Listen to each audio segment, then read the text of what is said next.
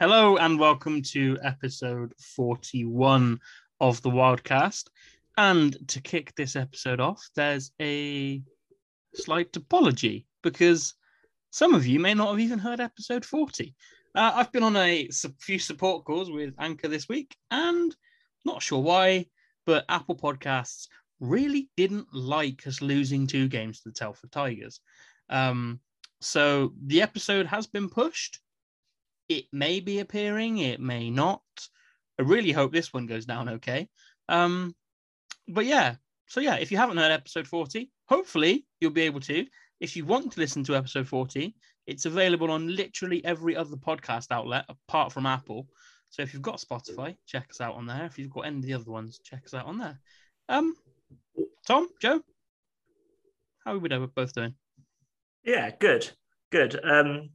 I think with the whole debacle of Apple Podcasts not liking us losing to the Telford Tigers twice, we've learned a lot about our audience demographics, and we know that a fair percentage of our audience listen to Apple Podcasts. So, yeah, great. Cheers, guys, for not posting the podcast to our apparently most listened to platform. But yeah, apart from that, I'm good. Yeah, every day's a school day. Yeah, exactly. Yeah. So, how are you? All right. I only got a modicum of reviews from there being no episode 40 that Tom probably did this weekend. Thankfully, at least it was only the one game, so at least it was sort of, condensed into one night. Yeah, absolutely. Hopefully this one will publish correctly and everyone can listen, everyone can be happy again. We're just going to call this one Please Anchor, are we? I might do, actually. Please. And let's be honest, the content should be a smidge more cheerful than the last episode. So there is that as well. Yes, that is very true. That is very, very true. So I think, did we say we were going to jump straight into game action on this one? Yeah, because it's only the one game and then everything else afterwards is what takes up the rest of the time this week, as always. Yeah, so Saturday night, Swindon, Raiders, Link Centre. Only game of the weekend. Tom, 4-3 win. Yeah, exactly. 2 points on the board, which is much needed after, obviously a really, really disappointing weekend against the Tigers, the week before. I mean, we said on the last episode that perhaps we wanted to see a kind of dominant performance from the Wildcats. Probably wasn't that. Pardon? Or did we say that? The audience hasn't. Yeah, I was going to say. I can guarantee we did because one listener actually tweeted us back to say it wasn't the dominant performance you wanted, but you did win. We did, unless you listen to us on Apple Podcasts, in which we will never know. But in any case, I did see that one as well, which called us that said, "Well, this episode was depressing." Yes. Thanks for the positive feedbacks. We're depressing. Yay! Yeah. So it wasn't that. I mean, I think. Probably understandably so when you look at the fact that we had the 2 absentees from the week before, and then we added 2 more in the shape of Thomas Malazinski and Declan Balmer, who are obviously, again, big players, and you had 4 kind of key guys missing. But yeah, it was, I think, on the whole, a pretty solid display from the Wildcats. I don't think it was anything particularly spectacular. The first period, I thought the Cats, had a lot of puck possession, probably didn't use it as much as they would have liked. They didn't get a great deal of shots on Ethan James in the Raiders' net. Equally, I don't think the Raiders had a ton of possession against us. They looked pretty dangerous off the rush. And yeah, only had, I think it was 5 shots each team in the period.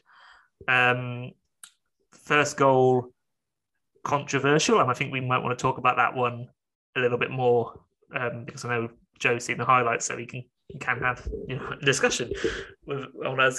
But yeah, the first goal somewhat controversial, and I can understand why the Raiders perhaps wouldn't have been delighted with it being given for the Wildcats. But yeah, I mean, the Raiders worked really hard, as they always do. I think the turning point was the big hit in the second period by Tyler Plews, and then immediately on Aaron Connolly, and then on the next shift, Emil Svek scoring a absolute rocket of a slap shot, which we haven't seen from him for a little while. And I think it might have been, I was thinking about this the other day and I could be wrong, but I think it was his first 5-on-5 goal since New Year's Day against the Bees.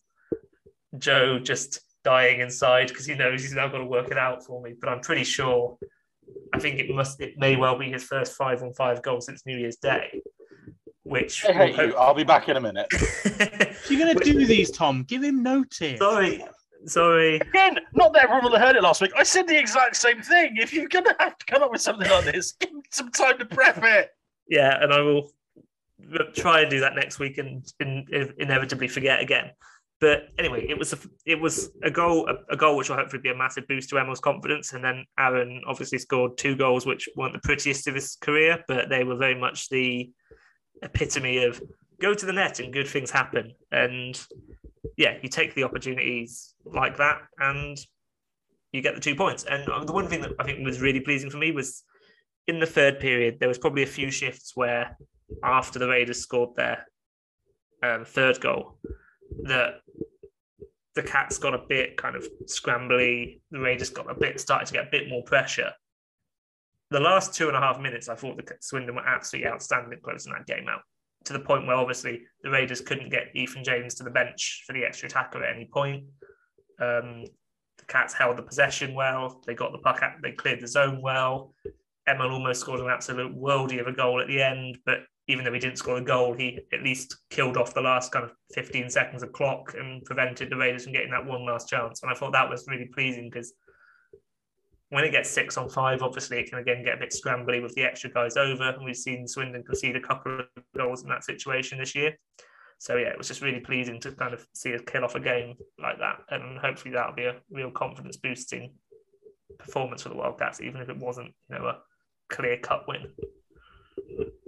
Yeah, I can only echo those thoughts. I thought I know we did want that 8-1, 9-1 kind of win just to get a bit of scoring through each of the lines and a bit of not momentum, but just a bit of feel-good factor. There's an argument to say that a narrow win like that is just as good. Where your backs are against the wall for a little bit of it and you've come through that and you've not collapsed in the way we did the week before.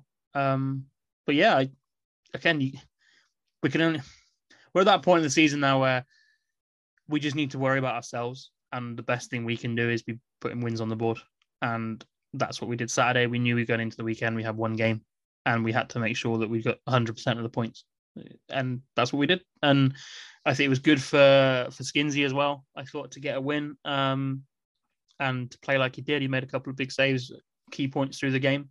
And yeah, generally I was happy.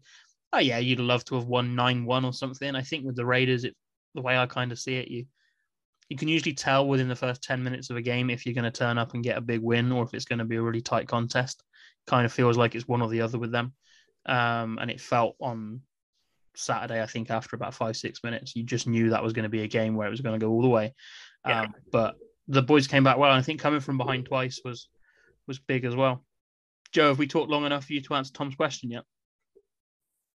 Yes, I'm going to come back to that at the end. Okay. We all said that we wanted a dominant win, but then who doesn't at this level? You just have to look at other games that have gone on this year, or even this weekend, to say that you wanted that. I think you're right with the Raiders. You can pretty much tell within 10 minutes whether or not it is going to be a absolute kicking, or if you actually got a game on your hands. There was the game at the Sapphire, which we were all at, where you couldn't work out who was going to win up until, penalty shots, really. And then, obviously, Saturday night as well. Because there was the game before Christmas as well, where it was 3-0 inside 10 minutes, and it just felt like it could have been so much worse. It's nice to see, obviously, the team getting goals, even if one of them probably shouldn't have counted. I know this is what Tom thought about, the first one with CJ scoring from Eddie Bebris. I've got to watch the highlights. It's the perks of recording this on a Wednesday morning. But how has Reid Sayers gotten away with the most obvious trip in the planet Earth? Yeah, I mean, it looks pretty clear-cut, and it's one of those things. I didn't really see it on the night because I was kind of looking slightly elsewhere where the play was. And right in front of the referee, it does look like Reid just takes Sam Baldock's legs away from him. And Ollie Baldock, I don't know why I went to Sam. Ollie Baldock's legs away with him. We did I know one why I went with Sam deadline Baldock. day the other day. Because yesterday was transfer deadline day and he was linked with Swindon Town. But yeah, Ollie Baldock completely gets, cleaned out and the play doesn't stop. And to be fair to Eddie Beveridge and Chris Jones, they do the right thing and carry on. But yeah, it's they absolutely did the right thing. Can absolutely understand why the Raiders were very unhappy at the it's just so painfully obvious though. Like he put his stick through Baldock's legs, sort of wrapped it around his ankle, and instead of trying to pull it out, just went no and pulled straight through. I guess from a Cats perspective, it's one of those where they even out over the season, and you get goals, you get bad calls that go against you, and that's a bad call that's perhaps gone for us. But yeah, it's one that we got away with, I think, rather than one. Yeah. When you looked at, obviously, I don't know if obviously everyone else had seen what I was posting on at NHL Stats on Twitter all of Friday with about power play differentials and just little things like that. Everyone has that idea that it evens out over the weekend or over a year kind of thing. And obviously, the Wildcats were minus 15. They killed 15 more penalties than they'd had given to them so far this year. So obviously, to get, like I say, to have one and get away with it kind of thing isn't so bad, especially when, again, you're -1 on the weekend. It takes down to minus 16. But yeah, it just felt like that was one that really should have been called, considering some of the others that, let's face it, we've all seen called against for every team, the Wildcats included. I would argue that trip is possibly more obvious than the Aku-Pekka Rainen one in the playoff semi-final. It looked pretty obvious. And I mean, I only wanted to bring that one up because, again, we were doing this on a popular video chat site, and every time I mention that penalty, Ben's heart rips in half every time.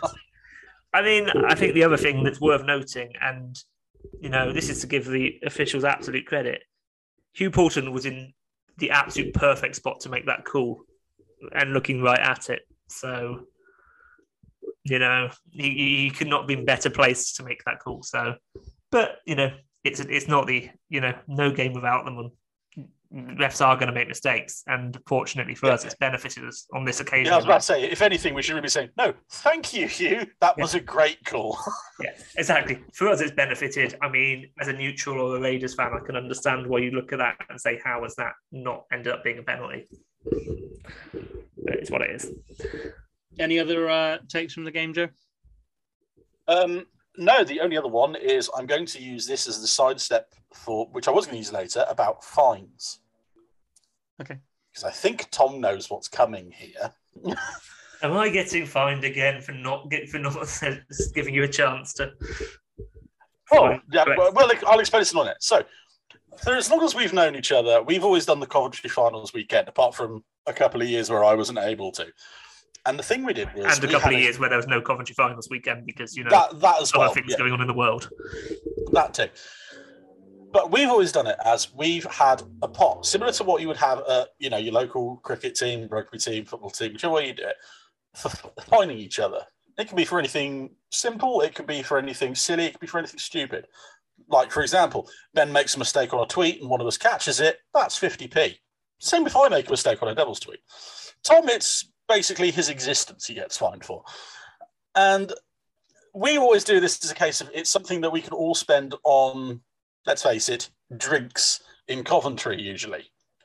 So this year, I said it last week, again, half the audience has heard this already. Why not let us do something different? So instead of doing it for, drinks in Coventry, let's keep it going all the way through to Coventry and instead donate it to a local charity. I don't know, Housley, what you two feel on that, whether or not you would approve of that. I know, Tom, that severely impacts your drinking fund for Coventry. Ben, not so much, because you are remotely sober. Yeah. I mean, for start off the bat, I'm 100% behind that idea. I'm in for it.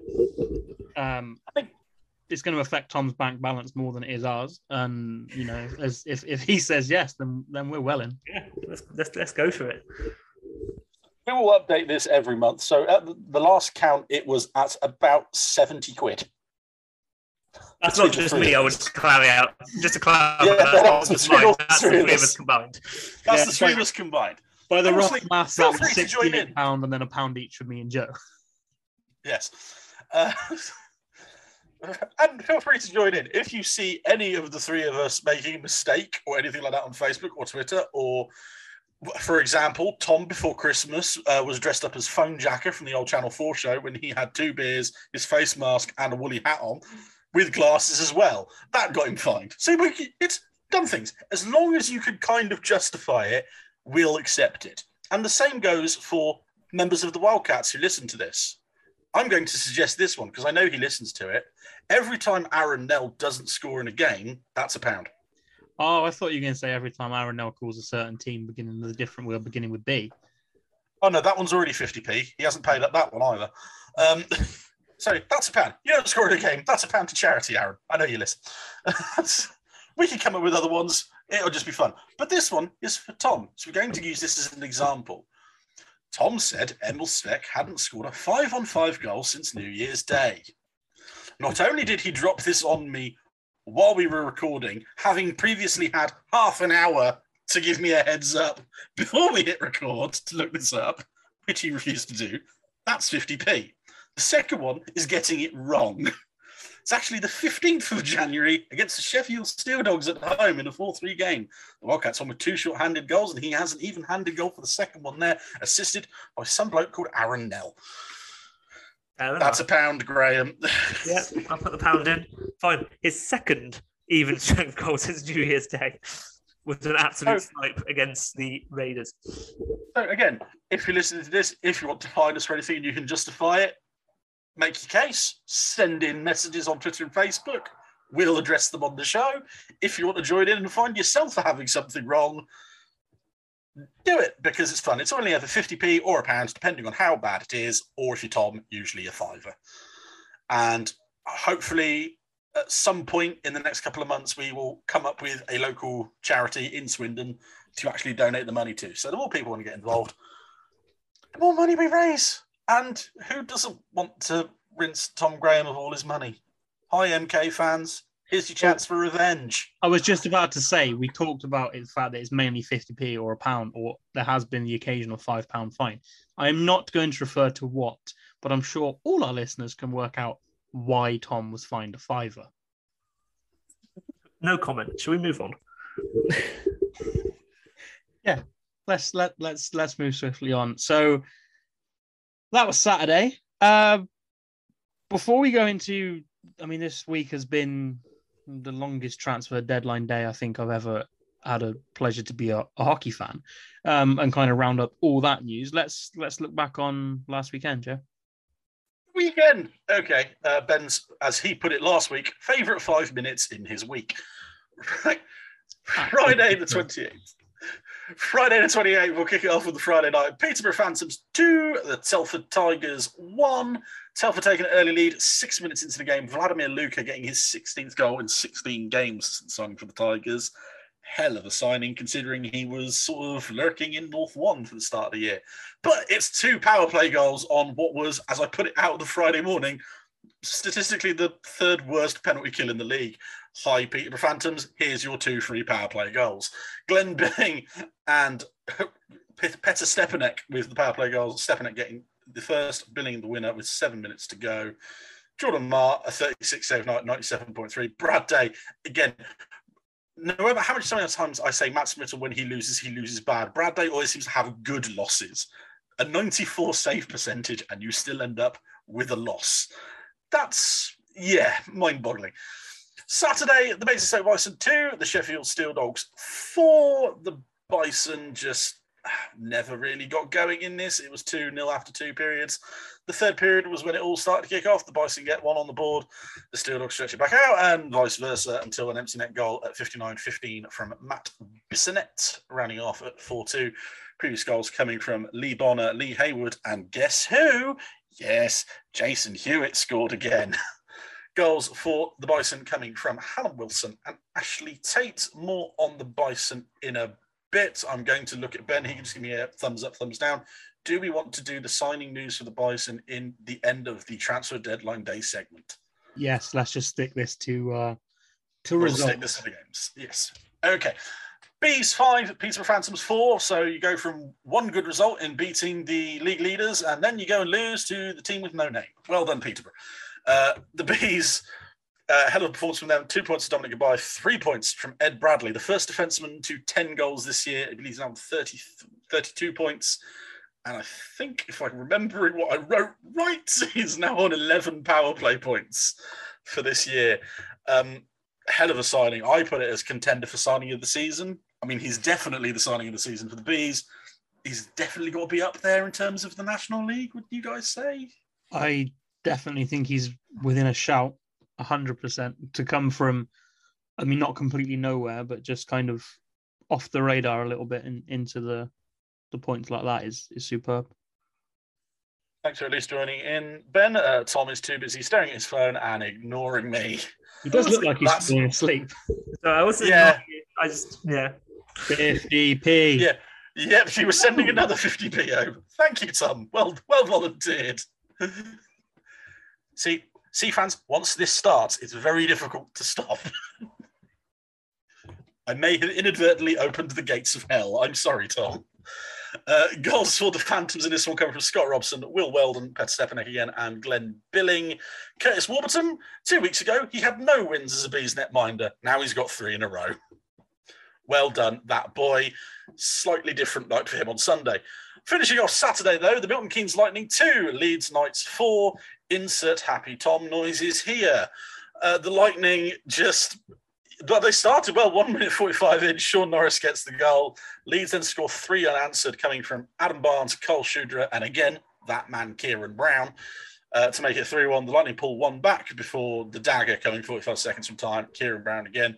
Quite possibly the most needless fight in the universe in this game. Ethan here and Lewis Christie at 25-35. Christie just sort of beating up Ethan here for accidentally colliding with Matt Smittle on a delayed penalty. Smittle just sort of skated out of his crease, just here was cutting across, and most pointless fight of the year, anybody? Yeah, I must admit, I watched the highlights of this game earlier, and I couldn't believe what I saw happen. It was just a really weird incident all around. One, I mean, there's a lot to unpack in the clip, but one, you got Tim Wallace basically stop and have enough time to ask the referee, is there a delayed penalty coming? Then you've got Matt Smittle skate into a completely unaware Ethan Hahir, who is just doing nothing but skate across the front of the net to get to the other side of the rink. And then, Matt Smittle goes down, and Lewis Christie clearly decides at this point, my netminder's fallen over, I need to defend him. And Ethan Hahir gets into a fight, which, to be honest, he had no real reason to needs to be involved in. And it was just a really weird incident. Also, a cracking goal from Cole Shudra in this game. Absolute snipe on Matt Smittle. If you're going to score a goal against a good team on the road, then that's the way to do it. But seemed a really, really pointless fight, and just a really odd incident, that one. Ben? No, I'm carrying on then. No, again, there's not really much more I can add there other than, I think I watched it in front of you guys because I hadn't seen it. I was kind of busy at work, and I think my response was, what? Why? Yeah. It's just kind of very much like Tom said, it was a genuine accident, and I think you can even kind of see Ethan Hahir's left hand kind of apologize, like he didn't intend to skate into Smith. I'd argue that it was the other way around. As Smith's, it just seemed really odd. I just felt like it almost seemed that Lewis Christie kind of decided, I have to now do it. And it was just a bit weird. Speaking of Smiths, and as I say, when he loses badly. 4 goals, 19 saves, 82.61 save percentage. Thanks for coming, Matthew. Again, this weekend didn't get much better. I'm going to leave one of them. Well, actually, I'm going to leave the 2 of them for last. Raiders 3, Telford 5. The last one as you go through fixtures live, but I'm going to do this one first because the other 2 have talking points. the Tigers bounced back from their loss to Peterborough on the Friday night with a big road win in Romford. Goals coming from Bailey Harewood, Jack Hopkins, Andy McKinney, and 2 more for Vladimir Luka. 2 assists for Jason Silverthorne, 3 assists for Scott McKenzie. Again, just sort of under the radar, having another really good Scott McKenzie season. Just face it. Goals for Aaron Connolly, Eric Piatak, and Jake Sylvester for the Raiders. The one big sort of injury note for this one was Ethan James being pulled from the game after 6 minutes. He gave up 1 goal on 5 shots. It was the first goal of the game, and that was his night done. I haven't seen anything as to why he was out, but after 6 minutes, it seems like it's more an injury rather than a decision to pull him from the game. Michael Gray finishes off with the Lords remain 53 minutes. I'm fairly sure, just to add to that, I'm fairly sure I saw something on Twitter, and I'm just going to see if I can find it now from the Raiders, which seemed to indicate the same. Let me just see. While you were waffling and doing that, I would just say Raiders have no luck with netminders if Ethan James is injured, because Brad Winderbank is injured, hence Michael Gray was signed from Chelmsford. Winderbank was injured 2 years ago as well. Yeah, I feel for goalies in Romford. It's not nice. Here's a tweet from yesterday or Monday even. So we would like to wish Ethan James a very speedy recovery after leaving the game in the first period last night. We'll update you when we know more on the injury. So yeah, not an ideal situation. Dude. Ethan, I will give Ben the choice here. Would you like left side of Yorkshire first or right side of Yorkshire first? Let's go right side of Yorkshire first. Leeds Knights 8, Milton Keynes Lightning 2. Again, Tom happy noises. 4-point night for Kieran Brown. He gets 2 goals. 2 more for Harry Gulliver as well. 2 goals for Alan Barnes. But a 5-point night for Matty Davies, his biggest points haul of the season so far, as the Knights run it up. 2-0 after 1. It was 5-2 after 2, and then 3 more in the third period. Just put them to absolute bed. A bad weekend all round for the Lightning, and a bad weekend if your name is Matthew Smithell. 8 goals, 34 saves, and 80.95 save percentage on the Sunday. Sam Gospel at the other end posted 94.4. And as I posted on Monday, Sam Gospel is about 1.6% points clear of the next goalie in terms of save percentage. He's on a 920, the next nearest is on a 904. He's having a worldie. When he's fit, he is a problem. Goals to Lightning, Sam Talbot and Howden Barnes-Garner getting the goals for the Lightning, which means we're left with the left side of Yorkshire. Oh boy, there's something to unpack here. Sheffield Steeldogs 6, the Bees Ice Hockey Club 0. Firstly, that game gets interesting at the start when there's no Curtis Warburton. Brett Shepherd gets the start for the Bees as he's called up to replace Adam Goss for the weekend. Congratulations, Adam. His wedding, I believe, was on Friday. I've probably got the day wrong, but it was his wedding. Of course, naturally, you don't want to play ice hockey that weekend. So Brett Shepherd called up from the Slough Jets to play for the Bees. And on Sunday, Curtis Warburton, I don't know, but he was playing for the Bees. Ben? Yeah, so he was backing up the Steelers because the Steelers obviously have 2 import netminders. All their imports are fit again, and they can't afford to run both. So Saturday, they had to find a British goalie and found Brad Day because the Tigers had the night off. And Sunday, they then called on they get first refusal on Curtis Warburton and, Bracknell. 50p. Oh, dear Ben. So Charlie Renzi from the Sheffield Scimitars under-18s, I believe it's Scimitars under-18s, I'm not entirely sure. He was called out to back up, basically because he's in Sheffield. There's no reason for it. Brett Shepherd, his first proper start in the National League. He has been an absolute worldie for the Jets in South 1 this season. This kid was a Streatham youth product. He moved to the Jets a couple of years ago, was the backup to Matt Smithell for the last few years. And the first year in his starting job has been lights out for the Jets. They're currently in 4th, and it's mainly, if you look at the stats, off the back of Brett Shepherd's performances because they don't score goals as well as they should. He posts an 83.33 save percentage for his first ever National League start, 30 saves. Yeah, 6 goals against, but if he'll get a chance in a few years' time, and he will be good. I'm saying that now. The Dogs, they get 2 goals for Lee Hayward, 2 for Matt Bissonette, 1 for Lee Bonner. Bonner, Bissonette, and Smith, also he doesn't get 3 points. He received a match penalty for fighting in what can best be described as an eventful third period. He gets thrown out at 47-29. 5 seconds later, you then have the second fight of the night between Charlie Thompson and Josh Kelly. But the big talking point comes 2.5 minutes from the end of the game. They're the ones that are the most debateful. Zane McKenzie, a match penalty for fighting. Welcome to Slough. Yes, I nearly said it. I caught myself. And Harvey Stead, 5+ game for slashing. And the Stead one is the most interesting. I believe it's Nathan Ripley. No, it might even be Tim Smith. I can't remember which one it is from the video. Sort of gives him a little dig during a play. And Harvey Stead just turns rounds and baseball swing slashes him in the ankle. It wasn't the greatest play you're going to see all weekend. We've all seen that break people's limbs. So taking a double-handed slash at a guy's ankle and then Stead and McKenzie sort of both jumping on him and driving him into the ice, and McKenzie throwing some cross-checks in the back of his head while he's down on the ice. This is why the Whiteboard of Doom doesn't get happy points. Yeah. Yeah. But before we do that one, let me just do the table, and then Ben and Tom can weigh in on this B situation. The Tigers are still top, 43 points. The Wildcats are on 41. The Lightning 38. The Steel Dogs 35. The Knights 32. The Phantoms 29. The Bison 26. The Bees 23 points. And the Raiders still at the bottom on 20. Boys, what just happened?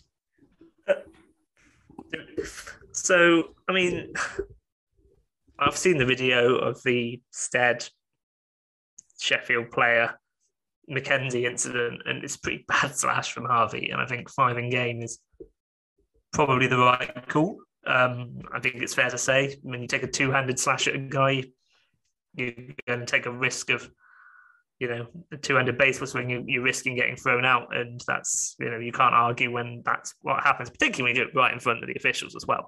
Like, I'm not saying it's any better if you don't do it in front of the officials, but the ref is right there looking at you. Like, you're not going to get any other call. Zane McKenzie getting a match penalty for fighting, it's an interesting one because I'm not sure if he drops the gloves or not, but he just jumps on top of the prone Steel Dog player on the ice and starts throwing punches with the almost like beating a drum sort of thing with his, it's just a weird play. And again, it just seemed a bit I don't know. I don't know whether something's gone on before, but it just seemed a weirdly unnecessary penalty from a frustrated team who were getting beaten heavily on the road and now potentially going to lose a new signing who's started really well for them for a few games if that match penalty gets upheld, which is just unnecessary. On Leeds and MK, I'm just taking MK out of this for a moment. They're going to have better weekends. We know that. Like, it's one of those things that you're going to have the occasional really bad game. Look at Swindon Telford from 2 weeks ago. You're going to have those nights, and that for MK, it's just one of those nights, and they'll get better, I'm sure. With Leeds, I mean, we had the segment a few weeks ago talking about Ryan Aldridge and Dave Whistle and everything that went on at that club. 4 wins out of 6 for Ryan Aldridge, and seems to have got that team going again. It's been a good. I don't know if it's the kind of classic new coach bounce, but it seems to be clicking at the moment in Leeds, and they look a real dangerous, threatening team again. Ben? Yeah, again, not much more to add, really. I think the slash in Sheffield was, I just don't want to see that. It's probably the first time for a while I've seen a proper swing like that. I mean, the worst one by far was the Frankie Bakalik one a few years ago. I think that was on Scott Spearing. I'll try and dig a video out. It was. I've never seen the Bakalik one. Oh, have you seen it? I genuinely, I've never seen the Bakalik one. I've heard about it. I've never seen it. I've seen it. I do remember it. It was a proper absolute swing. It was a pretty bad. I haven't seen a swing that good of an implement like that since Ben Stokes at Headingley.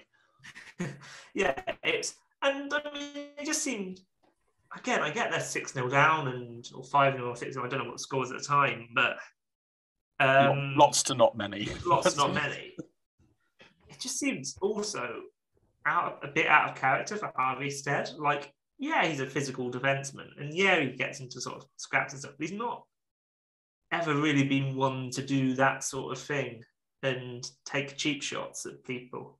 In the years that I've been watching him in Swindon or in Bracknell or now in Slough, it just doesn't, it seems a bit out of character for him. And obviously, again, frustration, and I don't know whether something had gone on before that's not caught on that clip, but it's not a great thing to be doing.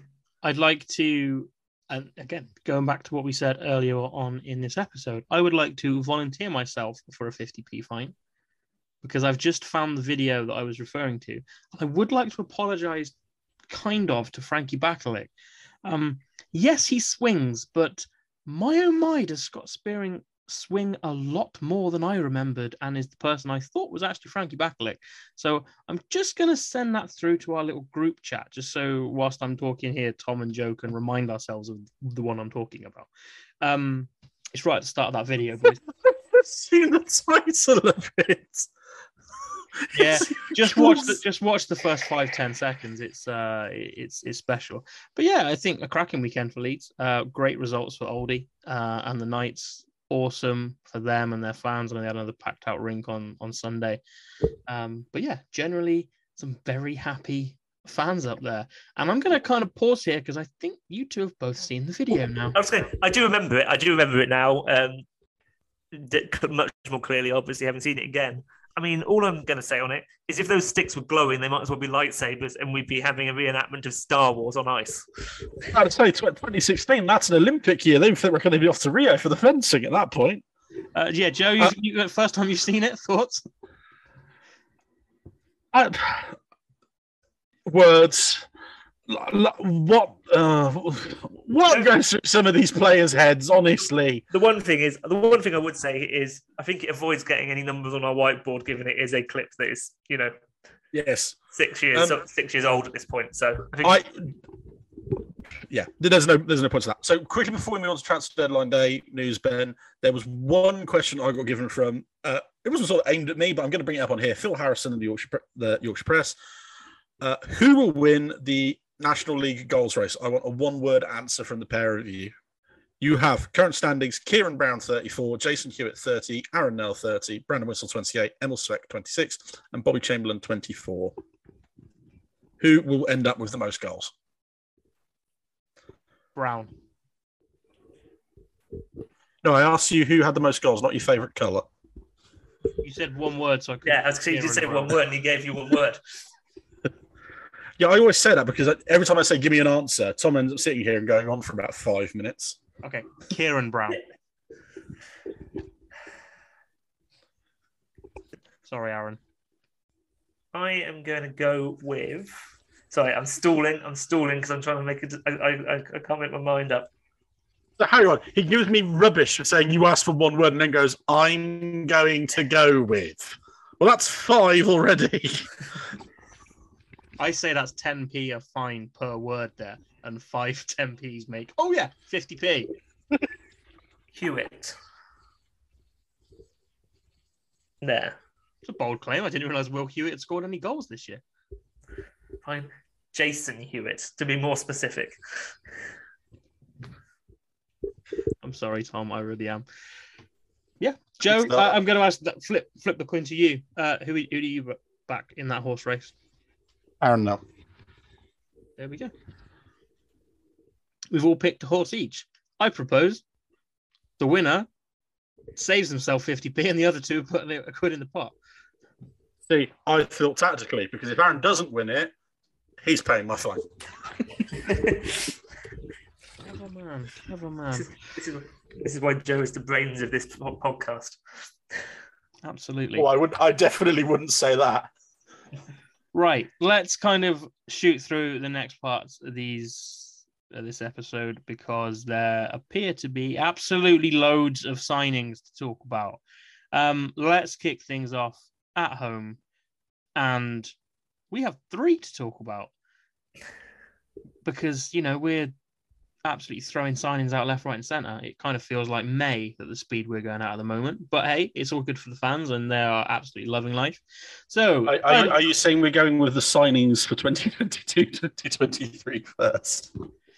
In the essence of this is a Wildcats podcast, yes, we'll come back to the current stuff, but we could talk for hours about these three players, so I'm going to try and keep it pretty quick because I think people know what we're going to say. But Tyler Plews was announced in the arena superbly, I may add, by Scratch. Scratch, if you listen to this, keep it up because, yeah, another one of my highlights of the week. Absolutely superb job. But yeah, Scratch did, and with Lee as well, did a great announcement to confirm that Tyler Plews was back on a 2-year deal. And then earlier this week, it was announced that Rennie Marr was back for a 1-year deal. And the most recent one of the three, Chris Jones, back on a 1-year contract as well. Guys, three key parts of our team. Yeah. Can't really say much more than that. Obviously, Plusy, excellent defenseman, really come into his own the last couple of years. Really physical player as well. We saw that with some of the kind of open ice hits he makes, but also just sort of the strength on the boards and clearing the puck out. I mean, Rennie, you need a top netminder in this league. We need two good netminders in this league these days, but Rennie is one of the top guys in the league and gives you a chance to win, more often than not. And then Chris Jones has been a kind of crucial part for the Wildcat success over the last few years. He's a really reliable centre. He's good on the power play. He hasn't really maybe scored the goals this year that he has in previous seasons, but he's a great player and he's a great piece of this team. And obviously, slightly biased because might have a personal interest in CJ doing well and scoring goals, but. He's in all seriousness, he is a really big piece of this team and has been for a couple of years. And that, the connection between him and Eddie Bebris has been a big part of the Wildcats winning trophies. So, yeah, I mean, three solid signings and three you probably expect the Wildcats to make as well. These are guys who I don't think are playing elsewhere in the National League anytime soon, or wouldn't have been. Obviously, they're not definitely not now, but wouldn't have been looking elsewhere in the National League. Joe, your reaction to the three returnees? Yeah, obviously, love all three re-signings. Tyler Plews, it doesn't take a genius to work out why the penalty kill fell off around the time he was injured. Just going to say that. That's the simplest way of putting it. Chris Jones, again, he's on 30 points, 23 assists. I believe that's him just outside the top 10 in National League assists this year. 6 of those on the power play. He's got 2 game-winning goals as well. 3 short-handed assists, just throwing it out there. And Rennie Marr is Rennie Marr. I mean, again, doesn't take a genius to work out why we had a bad run when Rennie Marr was injured. Second in the league for goals against average, 2.92. Fourth in the league for save percentage, 0.904, behind only Sam Gospel, Brad Day, and the Dimmy God, who follows me on Twitter now. Clearly a podcast listener. Plug in somewhere. Oh, I had to. That made my day. It made our day as well when we saw how happy you were as well. Rennie is obviously always up there as one of the best, 3-4 netminders in the league. You can literally go NIHL stats on Twitter. You can literally go through the bits I put up on there the other day. The top 4 goalies for save percentage, goals against average are the same 4, just in a slightly different order each time. It's Sam Gospel, Brad Day, Dimitri Zamostra, and Rennie Marr. They're also the same top 4-ish for wins because, Jordan has to ruin it by having a name that begins before R. Yeah, pretty much that. But yeah, like we said, and I'm going to say it because I don't think it's ever going to be announced publicly necessarily. Needless to say, I'm going to be safe to assume Aaron Nell has also returned, as he has quotes in all of those releases. That's great. That's the signing that, the only time we get the announcement is when he's not returning as a player. Yeah, very much that he is going to absolutely be a part of that team going from September onwards. But let's kind of turn things back a little bit because, like Jode said, they are signings for September onwards, and there has been a decent amount of movement for signings that are going to pretty much affect teams probably from Well, this week. Which way around do we want to do this, guys? Should we do them in the order they were announced? Where are we starting? Should we do them in the order they were announced and start down in Slough? Yeah, why not? Tom, Slough. Okay, so Wildcats, the Wildcats' favourite player who's probably never played for the Wildcats, Dan Weller-Evans, gets a loan move for the rest of the season from the Basingstoke Bison to the Bees Ice Hockey Club. I feel like Joe doing this. This is amazing. With so he moves to Slough for the remainder of the season. There is a clause that allows Basingstoke to call him back should they need him. I would imagine that basically means should they get an injury to either Jordan Lauday or Alex Mettam. I think it's a good move for Dan, particularly if there's any kind of question marks over Curtis Warburton going forwards. If the Steelers need him, obviously, as we mentioned earlier, Steelers have rights to first refusal. If they're not going to be using two import netminders all night, they're probably going to be trying to call up Curtis Warburton. It's an opportunity for Dan to, at the very least, be in a game night roster. Hopefully, he gets some starts there. He obviously knows Doug Shepherd from his time in Basingstoke, so it's a really sensible move all round. And it's great to see. Yeah, it's going to be great to see Dan getting an opportunity to play, because I know how frustrated he must be having sitting out, and it's obviously he's just being victim of the numbers game in Basingstoke when Lauday came in, because you've ended up with a really solid duo of Mettam and Lauday, and there's at that point got to be an unlucky guy who isn't in that pairing, and that's unfortunately in this case Dan. So yeah, I think it's a good move for the Bees. What do you guys think? Yeah. Nodding doesn't help. I wasn't sure which one of us was going to go first then. You go first. All I was going to say was, yeah, I think we all know Dan for different reasons away from the ice, and I can pretty much guarantee he would have been desperate to be playing some hockey coming into the start of 2022. And yeah, I think it's a great move. Like you said, Doug knows him. He knows Doug. He knows quite a lot of the guys on that team. And if Doug, if you are listening, he's owed a start in Swindon, because what happened when he went down injured last time was just not fair. We've been waiting for Dwee to get a game at the Link, and when he did, he got injured. So yeah, he's owed one. So put that one on the calendar, put a little red circle around it. But yeah, good signing. I think it's good for the Bees to have the knowledge that they've got on. But it kind of strikes me as that they're finding out if they get Curtis Warburton quite late, and I think it's good for them to have that continuity and for Dan to get some hockey. Joe? Again, it's the perfect mix of a guy who wants to play in a team that needs a goalie. Dan's always has deserved a chance at this level. He is probably going to get it now in Slough. Adam Goss possibly is back for the weekend, but I don't know yet. I don't know his plans for his wedding or honeymoon. Curtis Warburton, as he said, it's a bit hit and miss. It feels like it's something the Bees probably need to address in the off season as well, the whole Warburton two-way thing, because it hasn't really worked this year. His performances at the start of the year for the Bees weren't great. He's now come in, like I said, he won 3 in a row, now he's disappeared again. So it's something that they need to address, but I'm happy for Dan because it, again, arguably one of, if not the nicest men I've ever met in ice hockey. I did co-commentary with him last year for the Sun Devils in the Spring Cup. Just the nicest guy, had all the time in the world for me, knew I was nervous, and we worked through it brilliantly together. And genuinely, it was so much fun to sit there before games just picking his brains.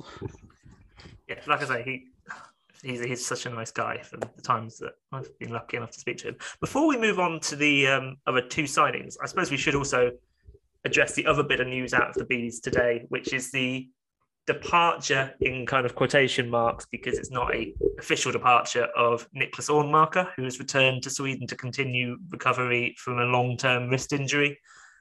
They've left the door open for him to return, should he, get healthy before the end of the season. But I don't think he's coming back. Yeah, it kind of got the impression he's not coming back. So, Joe, Niklas Ornmarker. Well, I think when I put out my pre-season thing, I basically said he is either going to be a typical Doug Shepherd import, he is either going to hit the ground and score 100 points in 40 games, or he is going to be gone by October. I was a bit off. It's February, but he might be gone. 8 points in 12 games in the league. He does have a game-winning goal in that. Only the 1 point on the power play, which for an import seems off to me. I don't know about you guys. Having an import forward in particular that only gets the 1 point on special teams is a bit odd. The Autumn Cup, it was 4 points in 6 games, so that's a total of 12 points in 18 games from an import. How much power play points situation will be the fact that Dominic Gabai is probably getting an awful lot of power play time for understandable reasons? Obviously, only being allowed one import on the ice at any one time. This is true, and I imagine it is a case of they do flip it around. The Bees have scored, as of the time of recording, 23 power play goals. Gabai has 17 points on those. Yeah, so I feel like... But yeah, I must admit, from what I've seen of Ullmark, he scored a decent breakaway goal against us earlier in the year. Didn't really see much else of him from other games. I know the Bees fans were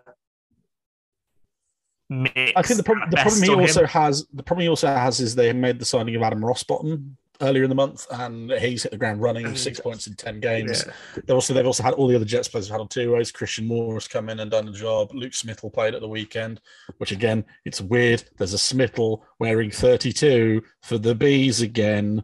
Help me, I'm scared. And you've got Zane McKenzie's come in and hit the ground running. You've got Alan Lack. And hit the ice with the person's face. So yeah. Yes. So anyway, the moves in and out of the Bees have been numerous, and there we go. What are we doing next?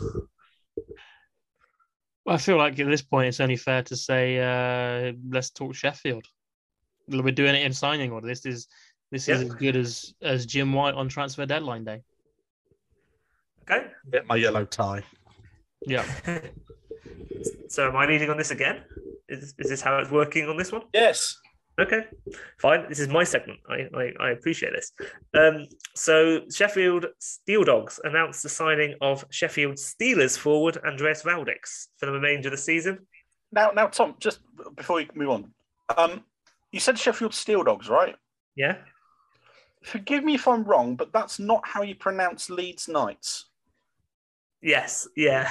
So we'll get Ben to explain that one in a second. But yes, Valdix, a forward with vast kind of experience and a number of years in the Elite League. It's been this year. He's played a few games as an injury cover for both the Cardiff Devils and the Steelers, and now moves in to join former teammate Jason Hewitt.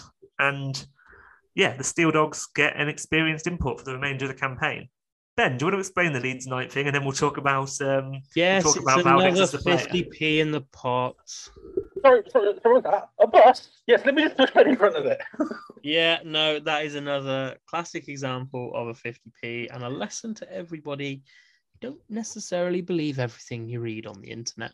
Now, there was a rumor that I'd kind of seen that he may or may not have been temporarily playing for the Knights at the weekend just gone. Obviously didn't, and is now a Steel Dog. But quite rightly, when it was announced at lunchtime, Tom and Joe, both in our group chat, decided to remind me that would be another 50p in the pot. And I will willingly accept said fine. That's good starting. I mean, let's face it, they've already got Matt Bissonette, who's an Elite League quality import. They've got Jason Hewitt, who's an Elite League quality Brit. Now they signed another Elite League quality import. Valdix had 127 points in 3 seasons in the Elite League with the Steelers and the MK Lightning. You look at that Steel Dogs team, obviously he's not going to be with Hewitt because I feel that's the Matt Bissonette role. I could see him being on the second line with Lee Bonner because they're really pushing for Lee Bonner. And Lee Bonner was brilliant last year, 2 years ago for the whole Pirates. He's been really good at the start of this year. I could see Valdix just being the Matt Bissonette type playmaker role for Bonner. And then it's just a case of you put the rest of that forward course somewhere around it. I mean, James Spur has obviously done time on that first line as well. Jack Brammer has done it as well. Sam Tanner, obviously. They still have Alex Graham when he's available from the Steelers. And the Steel Dogs have got something there. I don't know if there is another signing or anything that's, we're just waiting on paperwork kind of thing being announced and all that stuff. But no, this, again, it's a real good signing for them. It's a real good signing for the league. How could you not approve of this signing? It's one of those things where it just makes sense. Yeah, definitely. I'm intrigued to see him at the national level as well. I don't know about you two. Yeah, definitely. Kind of like the MK signing of Tim Wallace from a few weeks ago. It's bringing in a guy with a ridiculous amount of experience, a massive amount of experience at elite league level. It's only going to make that team better. Like, even if Maldix isn't the same player he was kind of 4 or 5 years ago in his main spell with the Steelers, he's still going to be, a class act in this league and should still be a massive asset to that Steel Dogs team. I'm not going to say this is like a direct comparison between the players, but everyone remembers Tony Hand in the EPL era of being that guy who maybe wasn't the quickest skater anymore, wasn't the hardest hitter anymore, but by God, could he pick out a pass? There's no reason why Andreas Valdix couldn't come in and do that exact same role. He might not be as quick as he was. He might not be everything else, but he should be able to pick out a pass. The numbers from his Elite League days show that. I mean, the Steel Dogs, they've had a bit of an off run for the last month or two, I'd say. They had a bit of a run. Like, they had a bit of a wobble around Christmas time. Now they list a load of players through injuries and COVID. I mean, we all saw the Matt Bissonnette hit in Milton Keynes. They're going to bounce back. It's going to make a really interesting end to the season. I mean, even before we get on to this last signing that we have to talk about, this run into the end of the season looks really interesting. Yeah, and I think it shows that the Steel Dogs, despite their kind of up and down spell in recent months, I think it shows they haven't given up on any silverware at this point. They're still in touch in the league race. Just, they're maybe outsiders in that, but they're still looking at good playoff position. They're still in that cup semi-final against us in a few weeks' time. They're still going to be in the playoffs. So, yeah, Valdix is only going to make them better over those kind of short format competitions, but also help them in the league because it's just another experienced quality player. So yeah, I think it's a really good signing. And now, should we move on to the final signing of deadline day? A late move sneaking in at 7:00. A 7:00 deadline day signing. You've got to love it. I can imagine this is the window down of the car being announced by the coach, sort of thing. If this was Jim White, for context, fans, that is the 4th time today Tom has tried to fit a Harry Redknapp out of his car window in the image into our chat at any point. There is no. Yeah, but it's the first time I tried to do it on the podcast. There is no. It's not fine. I'm just pointing that out. There is no deadline day that is complete without Harry Redknapp hanging out of a car window being interviewed. But anyway, the final signing of deadline day, the arrival of Morgan Clark-Pizzo in Milton Keynes on a 2-way with Nottingham. So Morgan Clark-Pizzo has been on a 2-way between Nottingham and the Peterborough Phantoms since the start of this season. He left the Peterborough Phantoms earlier in the week, and that would have been part of our podcast on its own. But he left the Peterborough Phantoms to go to a club that could give him more ice time, given the Phantoms have got Pat Stepanek coming in, they've got guys coming back. That club is the Milton Keynes Lightning. So what do we think about this signing? Okay, I know Ben's going to blow his top in a minute, so I'm going to take this one first. The main point that makes me laugh is the quote from the Phantoms release. He's leaving because the Phantoms can't give him the ice time he needs, so he's going to a club that can give it to him. So instead he went to the MK Lightning. Now, I don't know about you guys, but I spent the majority of that trying to work out where on earth he fits into this offense. And the only thing I can think of is either Edgars Landsbergs or Adam Leishram is about to get fired. Yeah, it seems, I think this is the perfect example of embarrassment of riches, isn't it? I mean, there is obviously a link. There is obviously a link that needs to be discussed between Morgan Clark-Pizzo and the Milton Keynes Lightning, and that is the man that we discussed just a couple of moments ago, Tim Wallace, who was the coach who took him on a two-way at Nottingham and is now a player on that Lightning roster and director of player development. So I guess that potentially is where this link has come from, but it does seem absolutely makes sense. Weird move. No, it absolutely makes sense for Timothy to take his man, but it doesn't. It doesn't make sense to me on a number of reasons. Like, okay, we're all agreed that the top line is essentially Norris, Chamberlain, Talbot here, right? For the Lightning this year. Yep. Been pretty much consensus top line. Yeah, I don't think you're changing that. Second line is arguably Stewart, Cowley, and another, usually Jameson, I want to say. Yeah, well, recently, I think the last couple of games, it looks like it's been Tim Wallace. Whether his there, I don't know. If you just look at the top nine you'd have had Norris, you've got Norris, Talbot, Chamberlain, who are all north of 40 points. Then you've got Stewart's on 40, Cowley's on 30. Your third line then has Lasham on 25, Jameson on 24, and Tim Wallace, who is a former NHL player. How does Morgan Clark-Pizzo get in that top nine? Look, I mean, I don't want to. And you've still got Mikey Power, Edgars Landsbergs, Halden Barnes Gardner. They've got a full 12-man forward system here. Yeah, I feel like we're in a position, we probably were anyway, but particularly now with the addition of Clark-Pizzo, if the Milton Keynes Lightning don't win 2 trophies out of the remaining 3 minimum, I feel like they'll have been really disappointed with the second half of their season. No, I'm going to say 3 out of 3, isn't he? I'm not going to say 3 out of 3. If they don't win 2 out of 3, it's not disappointing. For me, that's a complete failure. Yeah. Right, and that's not a knock on Swindon, Telford, Sheffield, Peterborough, any other teams in the league. Just Milton Keynes, with the talent they've got now, should be head and shoulders above the rest. They shouldn't be losing 8-2.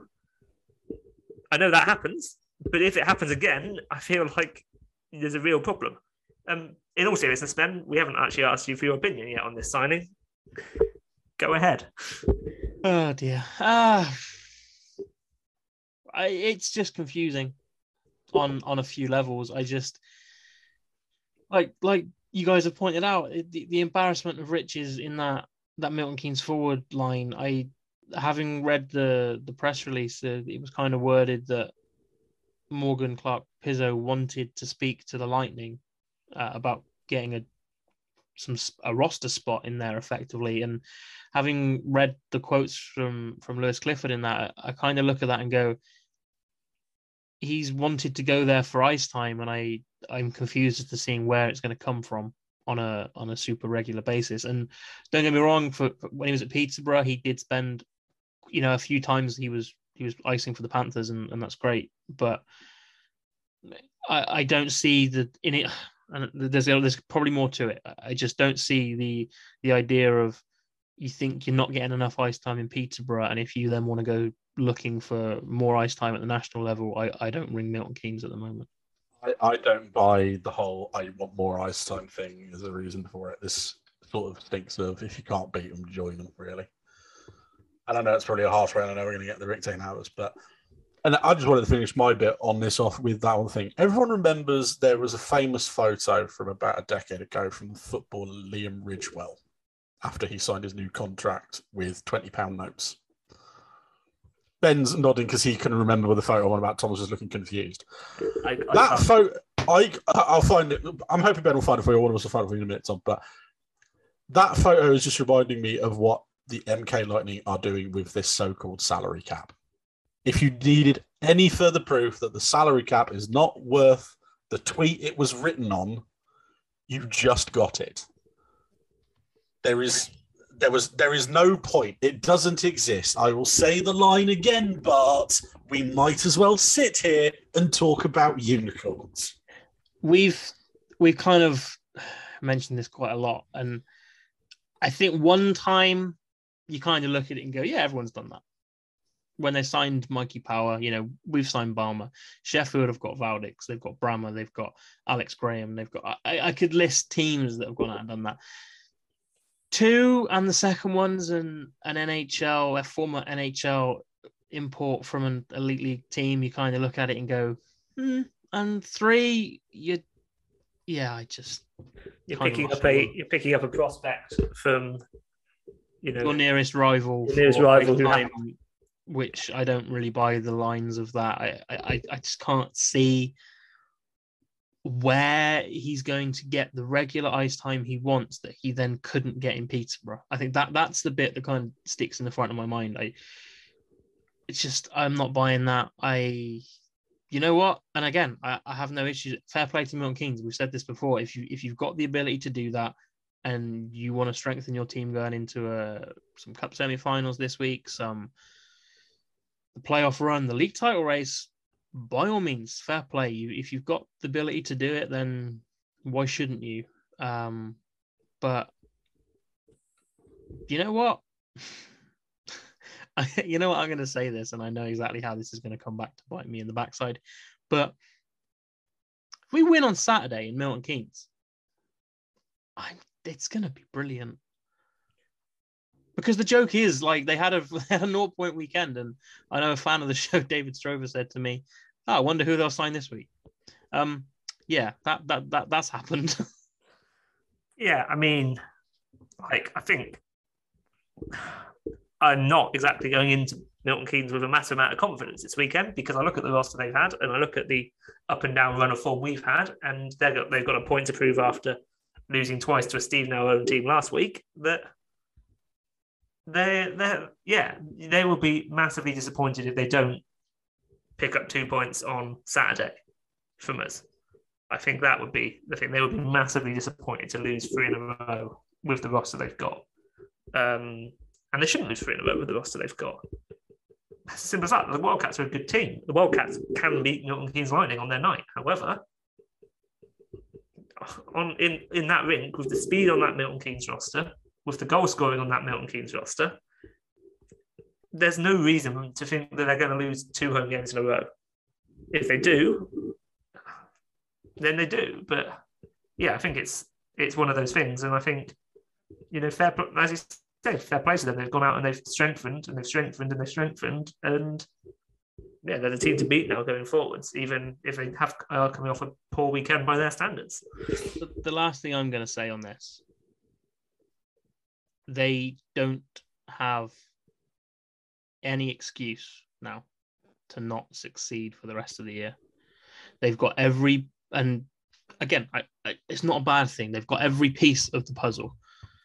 They've got defense, they've got depth, they've got scoring, they've got 2 imports, they've got youth, they've got experience, they've got leadership, they've got everything. It's now up to the coaching staff and the team to make sure they deliver, because there's no excuse now. Have everything. They don't have the autumn cup. They don't. It's very true. That is very true. But I think that kind of brings us to the end of deadline day. So it's now going to kind of time to swerve into Dreadline Day. Yes, I have been thinking of that for the last couple of minutes. Is there, before I say, Tom, talk us over the weekend, anything else we've missed? Yeah, but I think we'll save it for next week, because I think it kind of deserves a longer segment on its own, really. Yeah. So we'll just this one next week. Yeah. Okay, right. So it's a 2-game weekend for the Wildcats this weekend, but not a Saturday-Sunday as we know and love. So Friday night at the Benelink Centre, the Swindon Wildcats take on the Basingstoke Bison, 7:30 face-off in that one. And then on Saturday, it's a big game in Milton Keynes against the newly strengthened Milton Keynes Lightning, a 7:00 face-off at what do we call it? The Thunderdome, Planet Ice Milton Keynes. Planet Ice Milton Keynes. That's what it says officially on the Wildcats website. So we'll go with that. 7:00 face-off, and yeah, streams, tickets available for both games. It's a big weekend for the Cats. Yeah. And then it's a Sunday to watch other hockey or no hockey whatsoever, depending on what you're doing. But yeah, no. 7:30 face-off Friday, 7:00 face-off on Saturday. Let's go and make a racket at Milton Keynes. Yeah, and before the signings of the last couple of weeks in Milton Keynes, that game was always going to be a really, really good game of hockey. And I have no doubt that Saturday is going to be just as good a game of hockey, if not even more now. Yeah, boys, thanks very much. That's episode 41. Joe, anything else? No, I was just going to say Tom's also got another game on the Sunday as well. I do. I am. Yeah, I'm going to be seeing one of my co-hosts in person, and just to clarify which one, it's not Ben Callahan, because I'll be seeing him in person the other 2 nights of the weekend. So yeah, I'm looking forward to it. I feel like we're some kind of couple that Tom's, like we're a divorced couple. Tom's the child. You get him Friday, Saturday. I get him Sunday. Yeah, me and Tom are in Slough. It's the Slough Jets against the Solent Devils in South Swan, and the last time that happened, there was a full-on bench clearance. So I've been sold. I've been sold high on this one, Joe. I've got high expectations. If you were sold high, it wasn't by me. Yes. So Ben, don't worry, you can have him back Monday. No, I am going to wrap this one up with a admission that may impact a certain amount of money being put in a certain pot. Oh no. And I thought if I'm going to do it, I may as well do it publicly at this point, because that might even potentially save me at least, one note, maybe not two. Yeah, about me having a Sunday off. Yeah. Yeah, no, I don't. I am actually going to a game of hockey. Events have kind of transpired in the slightly different turn of events, but I sadly will not be in Slough. Where are you going? I'm going to go and test out the Sky Dome ahead of the playoff weekend. Well, that's it for this episode, ladies and gentlemen. Tune in next week where we find out who is the new host of the podcast, because Ben will have been murdered by the pair of us. And also find out how little is in his bank account. Next week's episode will be extremely entertaining when we have 2 Wildcats match reports and then 2 match reports from elsewhere. We get to compare Elite League hockey to South One. So yeah, I'm gonna stop the recording here and say that was episode 41, and stay tuned for episode 42, if for no reason other than to find out how much it's cost me.